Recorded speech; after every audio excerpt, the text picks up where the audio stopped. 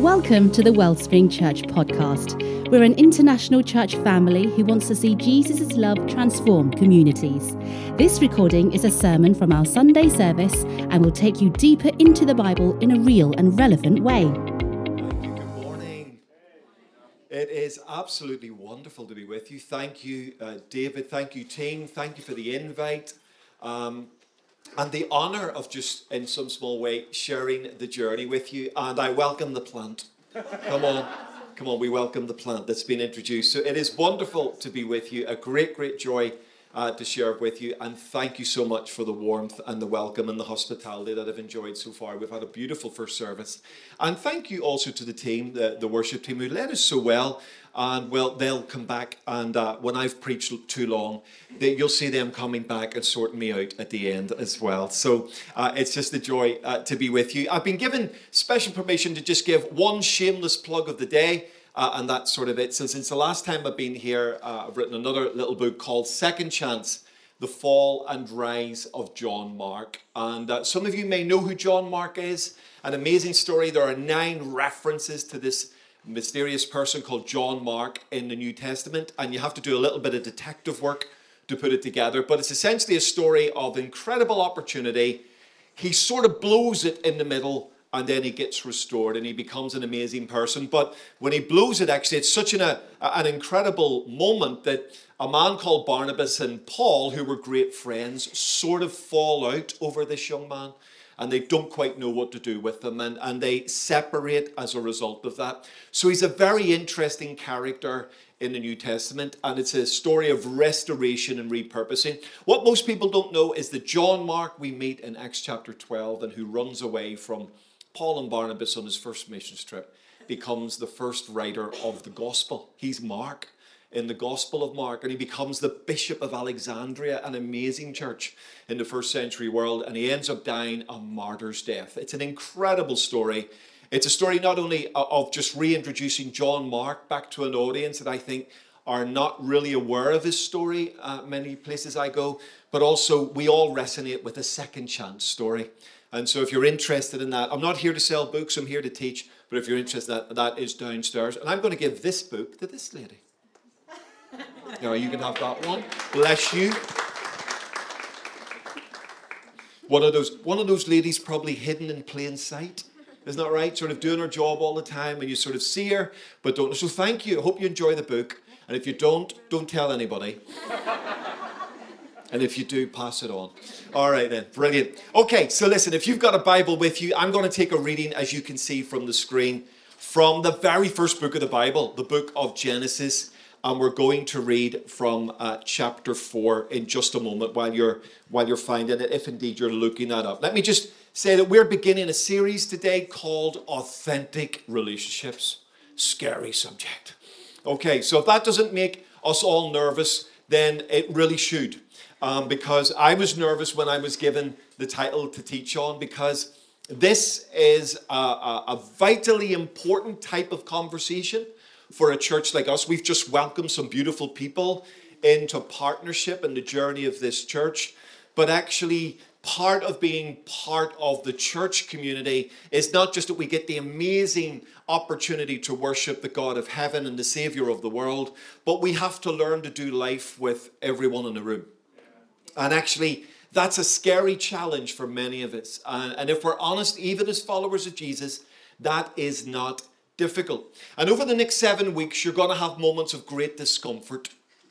If you stick with the series, if you're here either every week or you listen to it on podcast, if we're listening with our eyes on the Word of God and our ears open to the Word of God, then there are going to be moments of great discomfort. There may even be a few of those this morning. But I want to encourage you, don't run away from it. Stick with it. Because I've discovered that often discomfort is one of God's ways of getting my attention about me.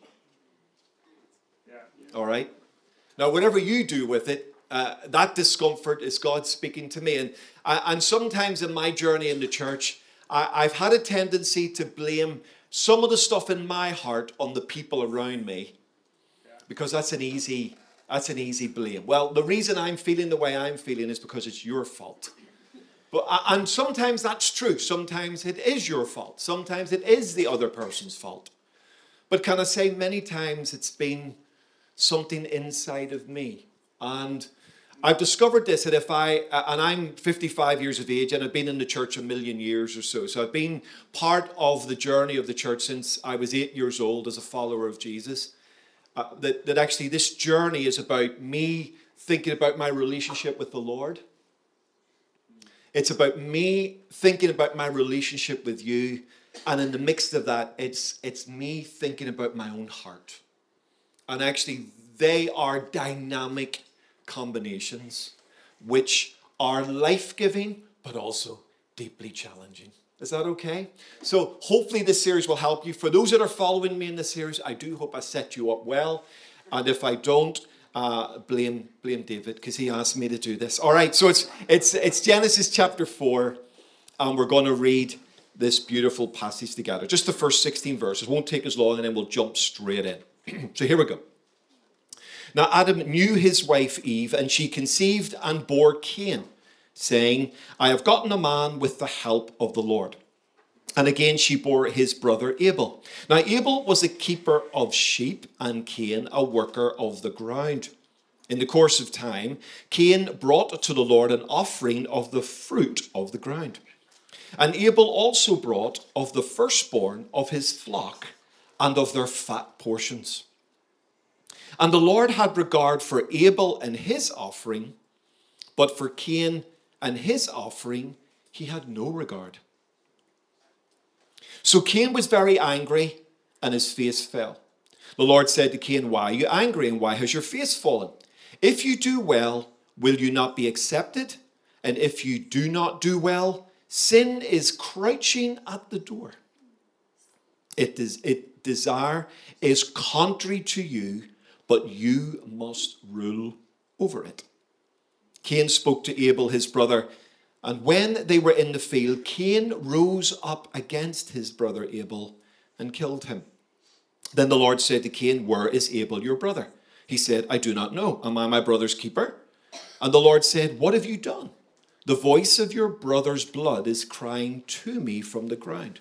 And now you are cursed from the ground, which has opened its mouth to receive your brother's blood from your hand.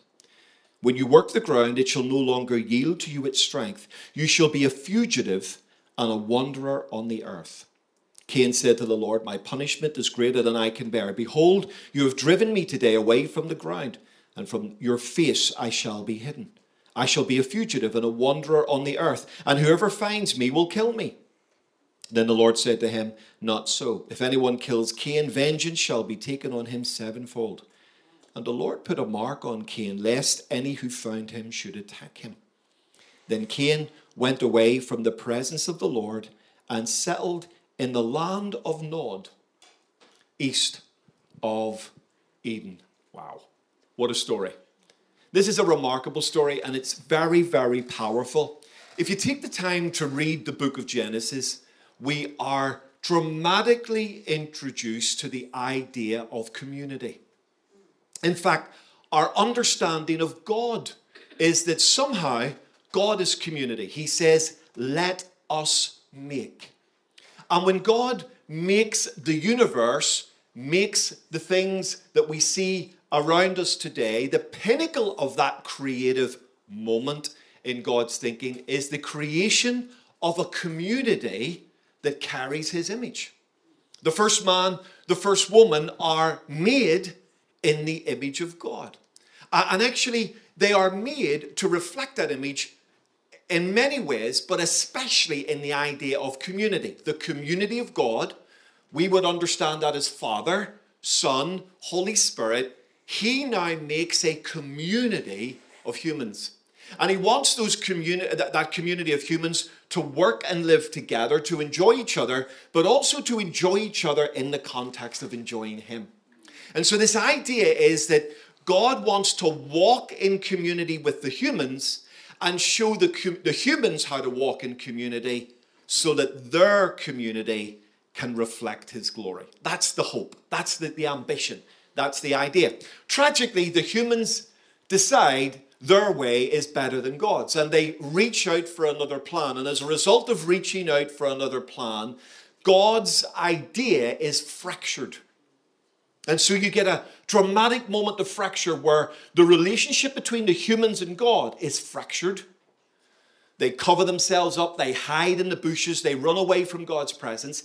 And then the relationship between the humans gets fractured. They immediately start fighting one another. And that becomes a bit of a theme in Genesis. Genesis is filled with conflict. And even a casual reading of the book of Genesis, you've got lots and lots of conflict going on. You've got conflict between Noah and his sons. You've got conflict between Abraham and Isaac, though very few people want to talk about that conflict. You've got conflict between Isaac and his brother Ishmael, his half-brother. You've got conflict between Jacob and Esau. You've got conflict with Joseph and his brothers. And I'm just like scratching the surface of the book of Genesis. If you want lots of detail on conflict, the book of Genesis is there. And here's what I love about the Lord. The Lord doesn't run away from that. In fact, he draws us into these conversations because he wants us to understand there are things that we need to learn about that. And when we come to this story, the story of Cain and Abel, I mean, if I'd have been writing this story, I'd have just brushed over the detail. I said, well, you know, Adam and Eve had a son called Cain, then they had another son called Abel. Oh, and by the way, Cain killed Abel. Let's move on to the next bit. But the Bible slows this story down painfully. Painfully. And it's forcing us to look and ask some big questions. Now, here's the problem we have with Cain and Abel. If you've been around the church anytime, or even if this is your first experience of the church, you may have heard this story. We tend to think we know what this story's about. It's about one brother being jealous of another brother, and therefore he killed him. And if you go there and you go there too quickly, you're going to miss amazing detail in this story, which is much deeper and much more profound, and can I say, much more challenging than jealousy. If we reduce this story down to sibling jealousy, we're going to galactically miss the point of the story. Don't rush to the murder scene. We'll get there eventually. Okay, we'll get to the blood in a minute. All right, just hold on a minute. Before we get to the murder, a whole bunch of stuff is happening first. Because this story is not just the record of the first murder, it's also the record of the first act of worship. And the two things seem to be connected. So let me show you something. Let's begin the textual journey. What we're going to do is sort of do a bit of detective work. We're going to work through the text, work some stuff out, and then come to some conclusions. Is that okay? You with me? All right, here we go. So here's the first bit of text that I want us to think about in the context of this. Verse 3, it says, in the course of time, Cain brought to the Lord an offering of the fruit of the ground, and Abel also brought of the firstborn of his flock and of their fat portions. Just a piece of information. Now again, dead easy just to rush past that, but that seemingly innocent piece of information is telling us some important details if we'll slow down and read this carefully. Because actually, if you look at the background of this, there are two big ideas that really do stand out, which aren't obvious in the text. The first one is this: they weren't asked to do this. Did you notice that in the text? It doesn't say God asked for an offering and then they brought their offering. In fact, it just says in the course of time, they brought their offering. So without being asked, without God requiring the offering, these two men are bringing an offering to God. And the second thing to notice, which is sort of linked to that, is they weren't told what to bring. Now you say, well, John, why is that important? What's the point in that? Well, it's really important because it means when we read in verse 3 that they brought an offering, this is not random. This is not just a sort of a random event that is happening out of them. This is an expression of something that is going on. And in fact, it seems to suggest that both of these men already have a relationship with the God they're bringing the offering to. Now, let me show you something in the background. In the build up to chapter 4, there's an amazing thing that happens in the book of Genesis, which really helps us. When we're introduced to God in Genesis 1, he's just called God, Elohim. And in fact, his name, God, is mentioned 32 times in the first 34 verses of Genesis. He's the big player in the story. And he's introduced to us in the third word of the text, God, and then we see this amazing work of this creator God in Genesis 1 down to Genesis 2 verse 3. So God is introduced to us. When we move into Genesis chapter 2 and 3, the language moves from God to Lord God. It's softened a little bit. It feels a bit more personal because it is. Because what's happening in chapter 2 and 3 is that we're now seeing God having a relationship with the man and the woman. He's walking with them. He's talking with them. He's engaging with them. There's something going on there. And so he's no longer just the God out there who created the world. Now he's the God who is Lord because he's having a more intimate relationship with the humans. And then when we get to chapter 4, move too quick. When we get to chapter 4, we have this Lord. So it goes from God, the creator, to Lord God, who's having a conversation with the man and the woman, to now Lord. Now, what's the point in that? The point is this, is that there's a sort of a trajectory. In the Genesis story, we're moving from the God who's out there, the God who created the universe, we're not quite sure who he is in Genesis 1:1, to now this God is now much more known by the time we get to chapter 4. And in chapter 4, the suggestion is that Cain and Abel know this God. They've got some form of relationship with him. And with that, they've got some form of knowledge. Now, we're not quite sure what that relationship looked like. We're not quite sure sort of what went on there. But the suggestion is, by introducing the Lord in chapter 4 as Lord, that Cain and Abel, who now bring their offering, know this Lord. It's not just random. It's not weird. It's not just sort of accidental or incidental.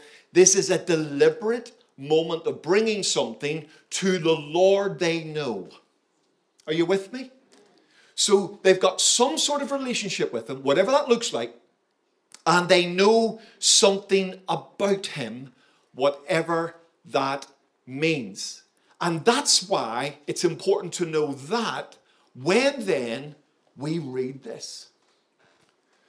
Because the response of God to the two men then is not random. It's not incidental. The Lord is responding to two men who already have a relationship with him and who already know something about him. So in other words, if he's responding to two men who have a relationship and know something about him, then this response is not cold. This is a response of the heart of God to the two men who have a relationship with him and know something about him. And look what it says. It says the Lord had regard for Abel and his offering, and he had no regard for Cain and his offering. Now that's an awkward moment in the Bible, right? And when we read an awkward moment like that, you and I should be asking one question. And if you're not asking the question, then you're not concentrating when you're reading the story. All right? We're just rushing past to have our coffee to get to work, right? But if you're reading this text carefully, you come to that verse, one question should dominate our thinking. And what is it? Why? Exactly. That verse is begging us to ask that question. In fact, when you read the Bible, it's often written in a way that begs you to ask questions. It introduces awkward moments in the text to make you ask the question, because it's in asking the question we're about to get an answer to something deeply profound. If we miss this question, we rush to the murder scene and we conclude it was a murder in a fit of jealousy. And if we conclude that, we are missing the point. God, before we get to the murder, wants to show us there's something else going on here.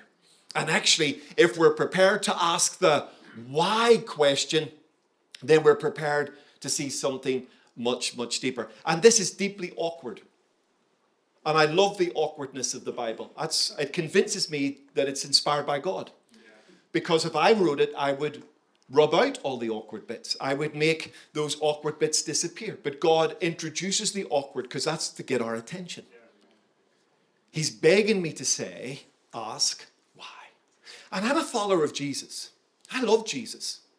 And I love the Lord that we've been worshiping today.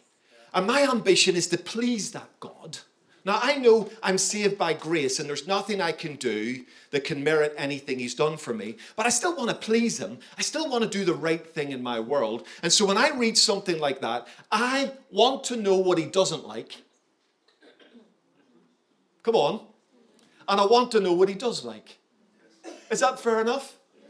Now, I know I'm saved by grace. There's nothing I can do that can merit my salvation in Jesus. He's done it all, and that's all by his grace. But now that I'm in a relationship with that God, there are things that that God likes, and he's attracted to, and there are things that that God doesn't like, and he moves away from. And as a serious follower of Jesus, I want to know, what is that? I don't want to be on the wrong side of this. Do you? I don't want to be on the wrong side of this. I want to be someone who knows what he likes and gives him what he wants. Yeah. Come on, are you with me? Yes. That's at the heart of our journey as a people. Now, here's the problem we have. When we read Genesis, it's not immediately obvious why God rejects Cain and his offering. Is that fair? As you read that, it's really hard to work that out. So we've got to do a little bit of detective work. We're going to do a sort of a whodunit. Now, here's the problem. We know who done it. So we know Cain did it. Our whodunit today is about, why did he do it? What's going on here that caused a man to kill his brother? And in order to work it out, we've sort of got to go to the New Testament bit of the Bible. So this is really helpful. When the New Testament writers are writing, some of them reflect back to the story, and they're really helpful to us. They explain some of the detail. They sort of explain it and exposit it to us. So this is really helpful. It doesn't happen with every Old Testament story, but it really happens with this one. So if we go into the New Testament, hook into the clues given to us by these New Testament writers, we go back to Genesis, and there's a whole bunch of stuff we can learn. So let's go to the first New Testament writer, the first person who we're going to reflect with, who makes a comment about Cain.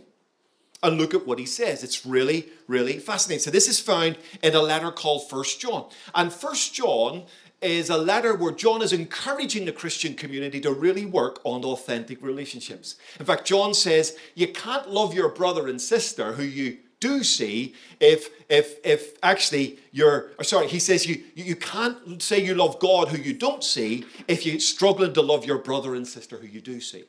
So John connects our relationship with God with our relationship with each other. And here's what he says in the middle of his letter. He says, do not be like Cain. Now, let's stop there. Is he saying, don't kill each other? Well, of course he is, but that's not really what he's saying here, because the general law says, well, let's not murder one another. So he's not just referring to Cain's murder of his brother. He's leaning into something else. He says, do not be like Cain. Now look at this language. It's really troublesome.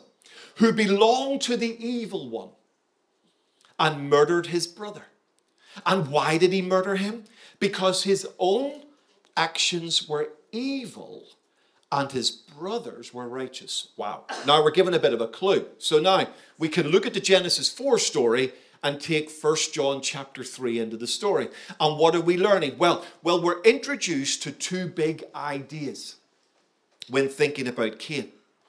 The first idea we're introduced is that there's something going on in Cain's attitude that God is referring to. And John hints at this very, very strongly when he refers to Cain's attitude as one who belonged to the evil one. Now, you read Genesis 4, there's no clue of that in the text. So what does John mean? Does John mean like Cain was demon-possessed or something, or he was a devil worshipper? Is that what he means? No, he doesn't mean that. John is using this in a way to say this. His heart belonged to the evil one, and what he's really saying is his heart wasn't the Lord's. Are you with me?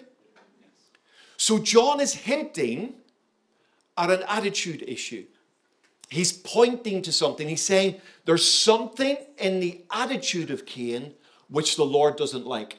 And he covers it with this idea that he belonged to the evil one. There's something in the heart of Cain that's not allowing him to connect to the Lord. Now, this really makes sense. Back to Genesis. We're going to jump around here. This goes back to Genesis here, where our verse says this, that actually the Lord had regard, look at the language, for Abel and his offering. And the Lord had no regard for Cain and his offering. Now look at this. Look at it closely. We slow it down. The Lord is not simply rejecting the offering. He's rejecting something in the person. Cain and his offering. I tried to convince my mother that the Lord rejected vegetables. And therefore I didn't have to eat my vegetables because Cain was a farmer of the ground. And therefore, if God rejected carrots, then I should be allowed to reject carrots. And that's okay, it's in the Bible. My mother didn't wear it, and she made me eat all of my carrots, regardless of my argument. Now here's the point. Actually, it's not that God likes lamb over carrots. That's not what's going on here. There's something in the heart of Cain that God is pushing back on. John says he belonged to the evil one. Now, back to the New Testament. You with me? We're jumping around here. So another little clue in the story. The writer to the Hebrews then helps us with this argument in that he makes reference to the attitude of Abel. Okay? So John's made reference to the attitude of Cain. Now, the writer to the Hebrews makes reference to the attitude of Abel. Look what he says. Look at the language. Very, very powerful. He says, by faith, Abel brought God a better offering than Cain did. By faith, he was commended as righteous when God spoke well of his offerings. And by faith, Abel still speaks even though he is dead. Look at that. Look at that. The emphasis here is not on the offering of Abel. What's it on? What's it on? The faith of Abel.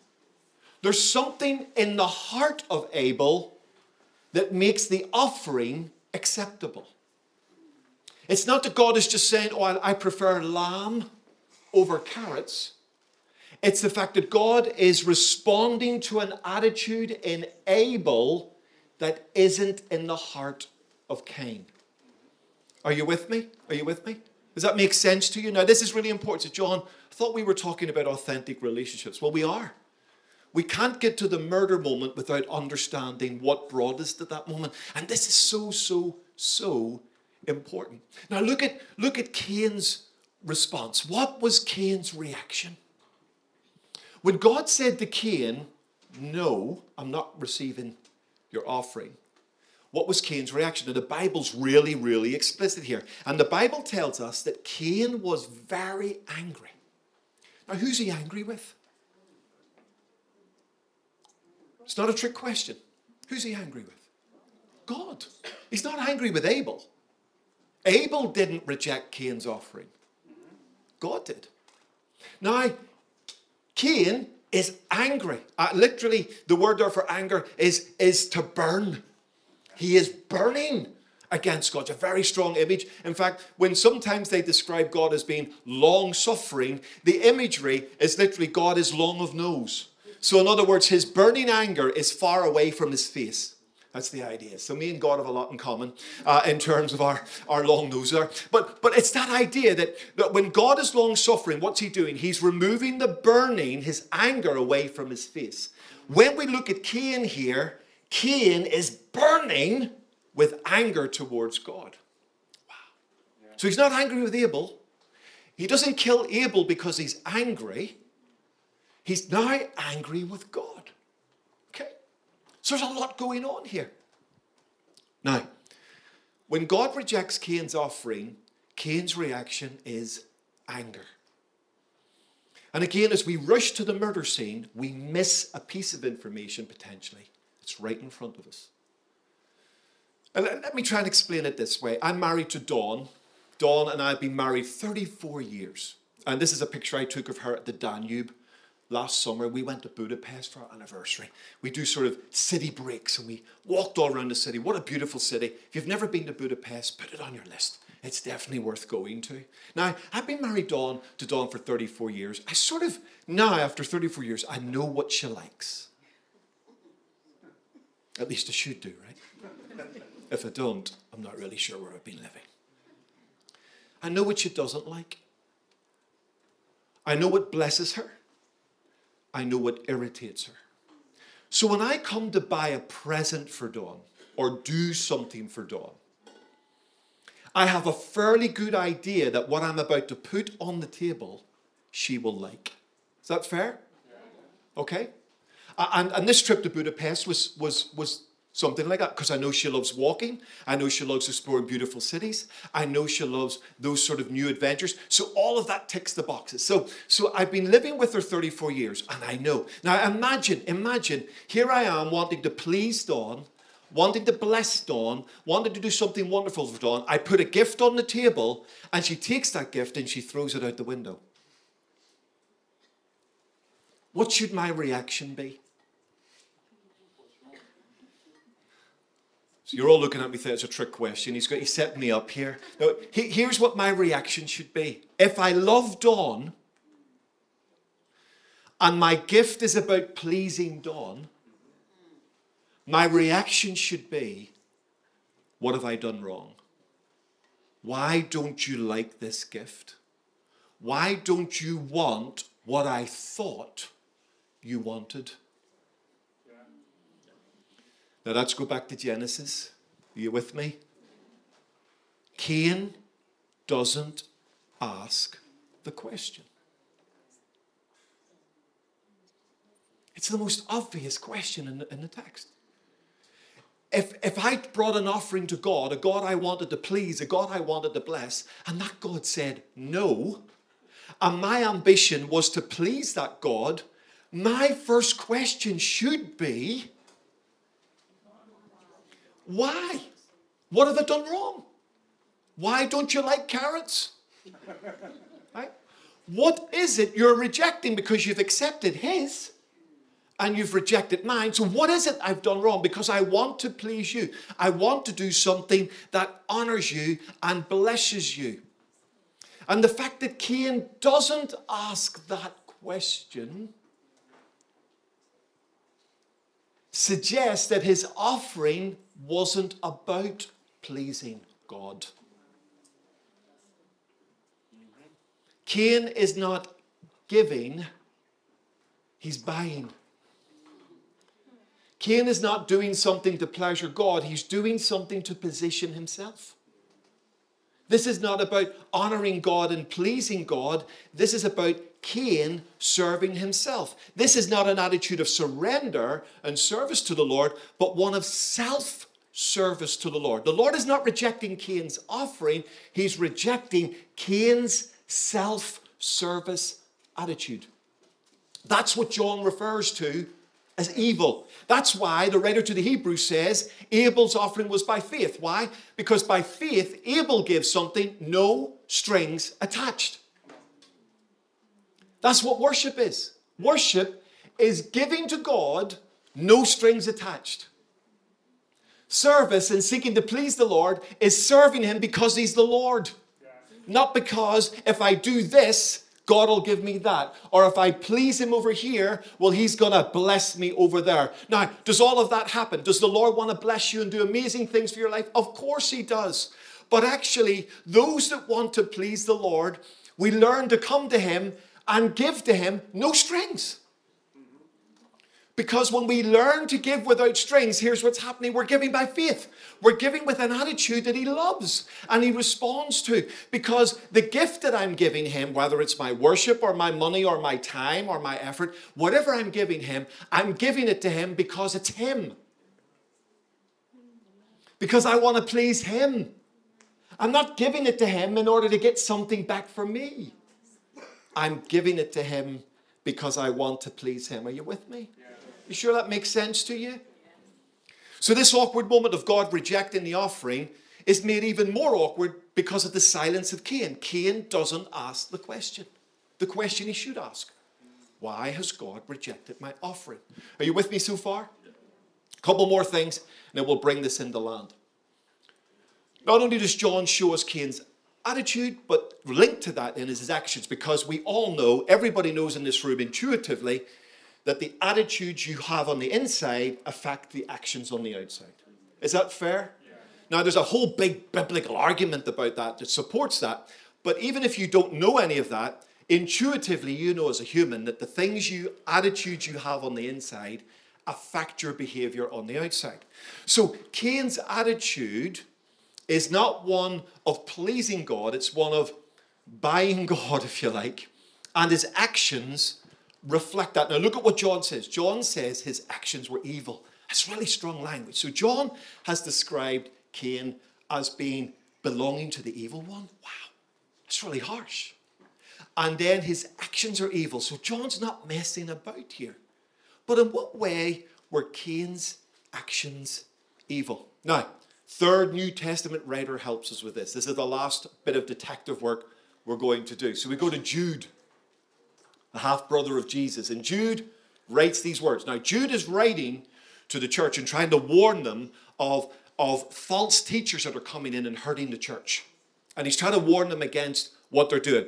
And Jude says this. Look at this language. It's so powerful. He says, woe to them. Look at this. They have taken the way of Cain. Ooh. And then he goes on to say, they have rushed for profit into Balaam's error. And then thirdly, they have been destroyed by Korah's rebellion. Now, John, what is all that about? Well, here's a little clue for you. If you're ever reading the Bible in the New Testament and you see a reference to a story or a verse in the Old Testament, always go back. Always just check it out. Because the writer did it, to whoever's writing this, is trying to get you back to understand something that'll make sense of the text. And when Jude writes, he writes to an audience that probably know these two stories.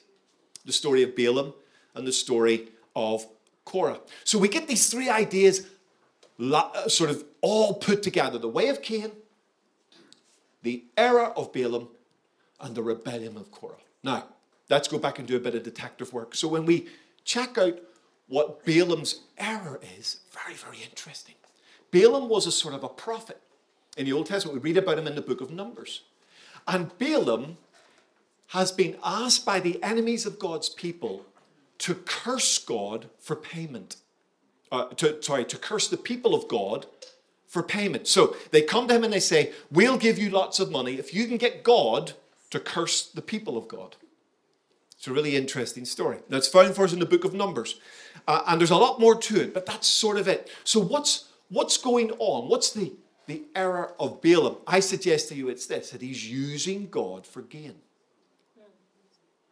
He's being asked, can I say this carefully, to manipulate God for his own gain. Okay? You're with me? Now, this is an important moment because we are reminded here of who God is. You know, that God is God and we are not. And that actually what Balaam is being asked to do is get God to do what he wants God to do, not what God wants to do. And he's doing that for personal gain. Are you with me? Stay with me. You're doing great. I know this is probably making your head hurt, but stay with me. It'll all come together in the end. What is Korah's rebellion? Well, again, that's in the book of Numbers. And it's interesting, the book of Numbers, I like Numbers in the Hebrew Bible. The Hebrew Bible refers to Numbers as Bamidbar, which is in the wilderness. These two terrible stories of Balaam and Korah take place in the wilderness, which is a sort of a clue as to maybe how they're doing. They're in a wilderness experience when all of this happens. And Korah's rebellion, again, there's a lot going on there in Numbers 16, but if you look at it closely, Korah's rebellion summarized is trying to replace God's authority. Now look at this. Stay with me now. We're almost there. By putting the way of Cain together with Balaam's error and Korah's rebellion, here's what Jude is suggesting, that Cain's actions were about two things. Getting God to do what he wanted God to do, and usurping God's authority. Now, this is a familiar theme already. We're only in chapter 4 of Genesis, and we've come across this already. We've seen the fall of Adam and Eve, who reached out to be like God when they were already like God. What are they doing? They're taking God's place, God's authority. The fall of Lucifer, who we know as the devil, he falls out of heaven. Why? Because he tries to reach for God's position. And in reaching for God's position, he loses his own. So what's happening here? Let me summarize this for you. Cain's attitude and actions reveal his agenda. What's his agenda? His agenda is he wants to be the master. He wants to rule. Now, how do I know that? Well, let me take you to the only time in the story in terms of Cain's attitude, God speaks. So this is God challenging Cain now, challenging Cain's attitude. And look what the Lord says to him. Look closely at these words. God comes to him and says, why the long face? Why are you angry? And then the Lord says this. He says, if you do what is right,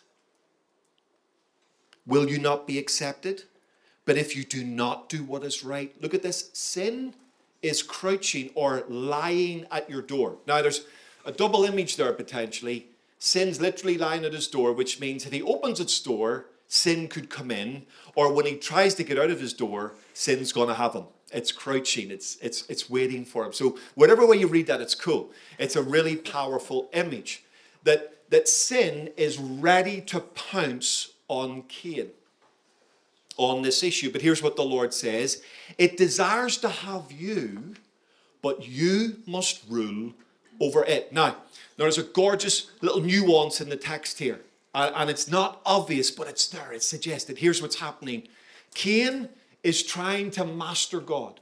When he brings his offering, he's trying to get God to do what he wants God to do. And God is saying, I'm not going to do that. I'm not going to play your game. And then God in turn says to him, now that attitude you have of trying to master me is crouching at your door. If you don't watch it, that will master you. You with me? That will master you. Are you wanting to come? You can see you're like, come on in. You come up, you can get your band ready. I'm bringing this to a close. It's always a clue. Okay. All right. Here we go. All right. So you're with me. But actually, so here's what's happening. Cain wanted to be the master. But now his attitude and actions to be the master are making him vulnerable to be mastered. Okay, you with me? This lands in a terrible climactic moment. And here's the murder. Now, we've eventually got to Abel. Okay, because some of you are, when are we going to get to the murder scene? Well, this is it. Here we go. Okay, here it is. Now look at this very, very carefully. Look at the language. Cain spoke to Abel, his brother, and when they were in the field, look at it, Cain rose up against his brother. And he killed him. Now note it doesn't just say he killed him. Look at the language. He rose up. He rose up. The implication is he rose over his brother. And the idea here is that Cain could not master God. So what does he do? He does the next best thing. He tries to master his brother. And he does it in the most catastrophic way. The story of Cain is not a story of jealousy. It's not a story of insecurity. It's not a story of a young man getting too emotional that he just blows his stack and kills his brother. No. This is much deeper than this. It's a story of mastery and control. Cain is trying to master God, and he can't get away with that one. So instead of mastering God, he masters his brother and he kills his brother. And ladies and gentlemen, as we begin our series on authentic relationships, we can't bypass this idea. The greatest enemy to authentic relationships in the Christian community is your desire to be master.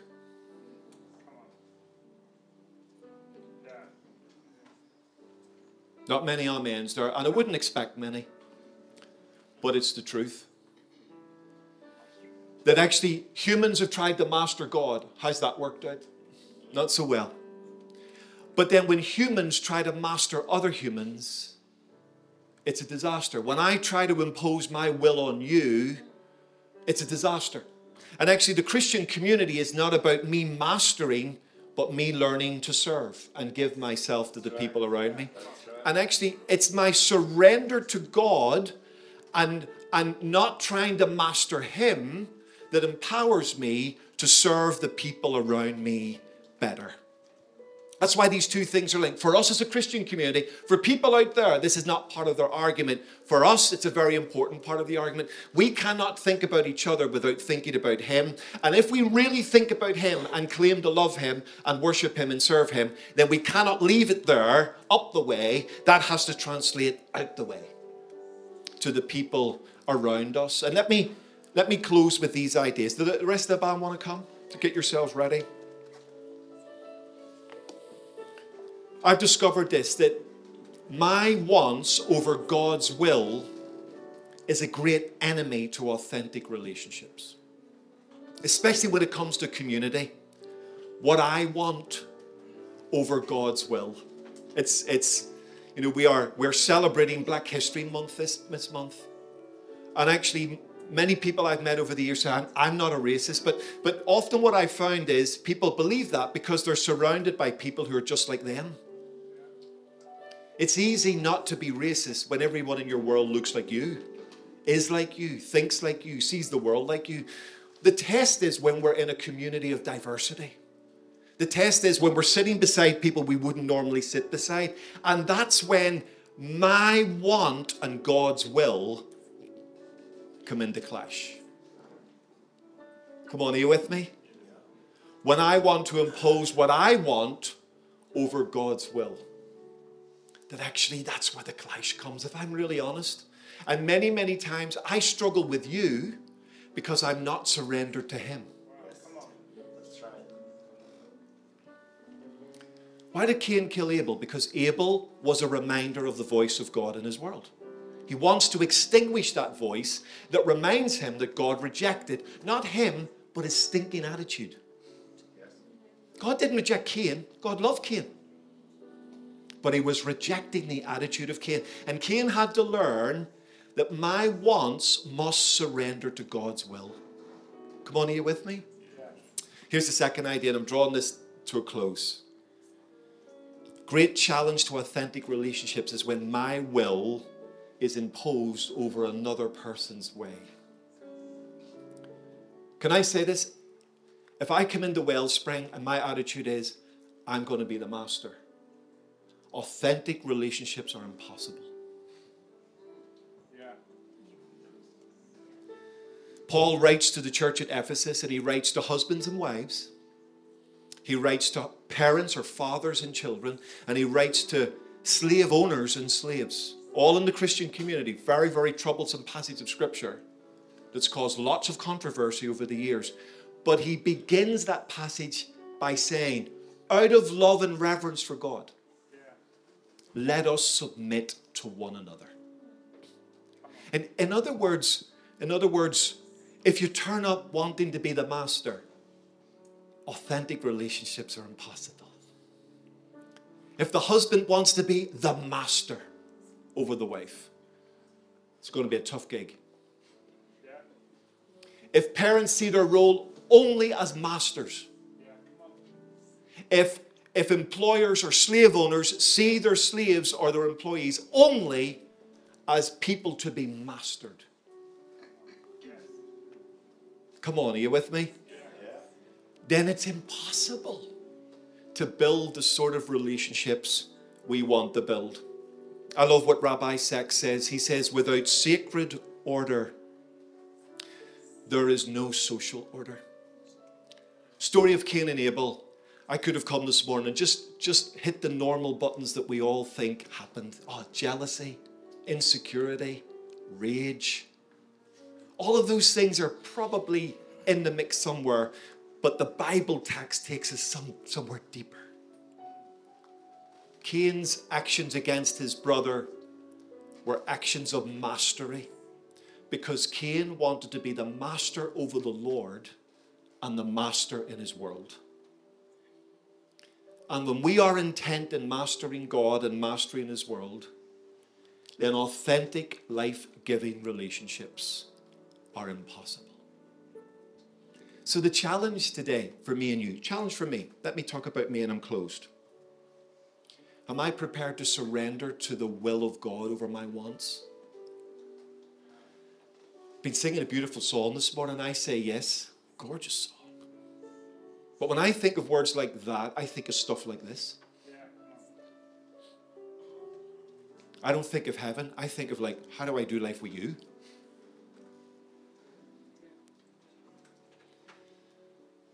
Are we prepared this morning, today, to surrender our wants to His will? Are we prepared to come into a community like this and not be the master?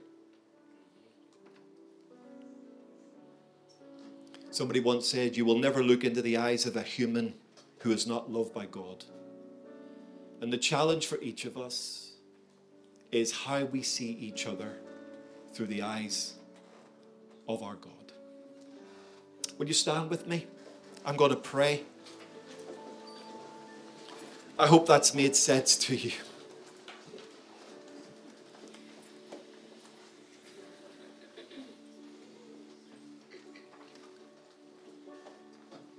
The story of Cain is one hidden in plain sight. It looks like an obvious story, but the message within it is deeper and much more troublesome than often we want to admit. Lord, if I am honest, so often the challenges in my life is when I've tried to impose my wants over your will. That, Lord, if I'm honest, the challenge in many, not all, but many of the relationships I'm in is when I try to impose my will over their way. And the Lord wants to challenge us this morning to first of all surrender to Him, trust Him, put our lives, our context into His hand as we make the journey with this community. But secondly, to not come into a community seeking to be the master, to rise up over your brother or your sister, whoever they are, but to come into a community like this to serve and to give and to love and to accept. Is that easy? Absolutely not.